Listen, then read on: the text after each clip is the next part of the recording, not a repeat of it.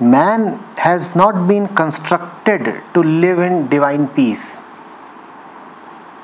Man has been constructed to live in chaos. That is our prakritic construction, our design. If you are getting peace even for a short period of time, just be grateful. Don't be so demanding.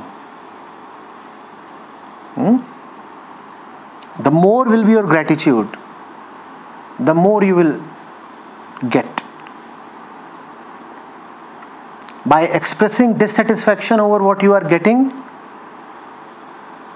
you will turn away even the little that you are getting.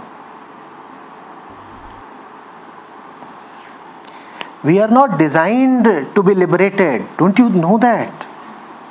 We are designed to stay confined and frustrated. If you get a whiff of fresh air, utter a huge thanks.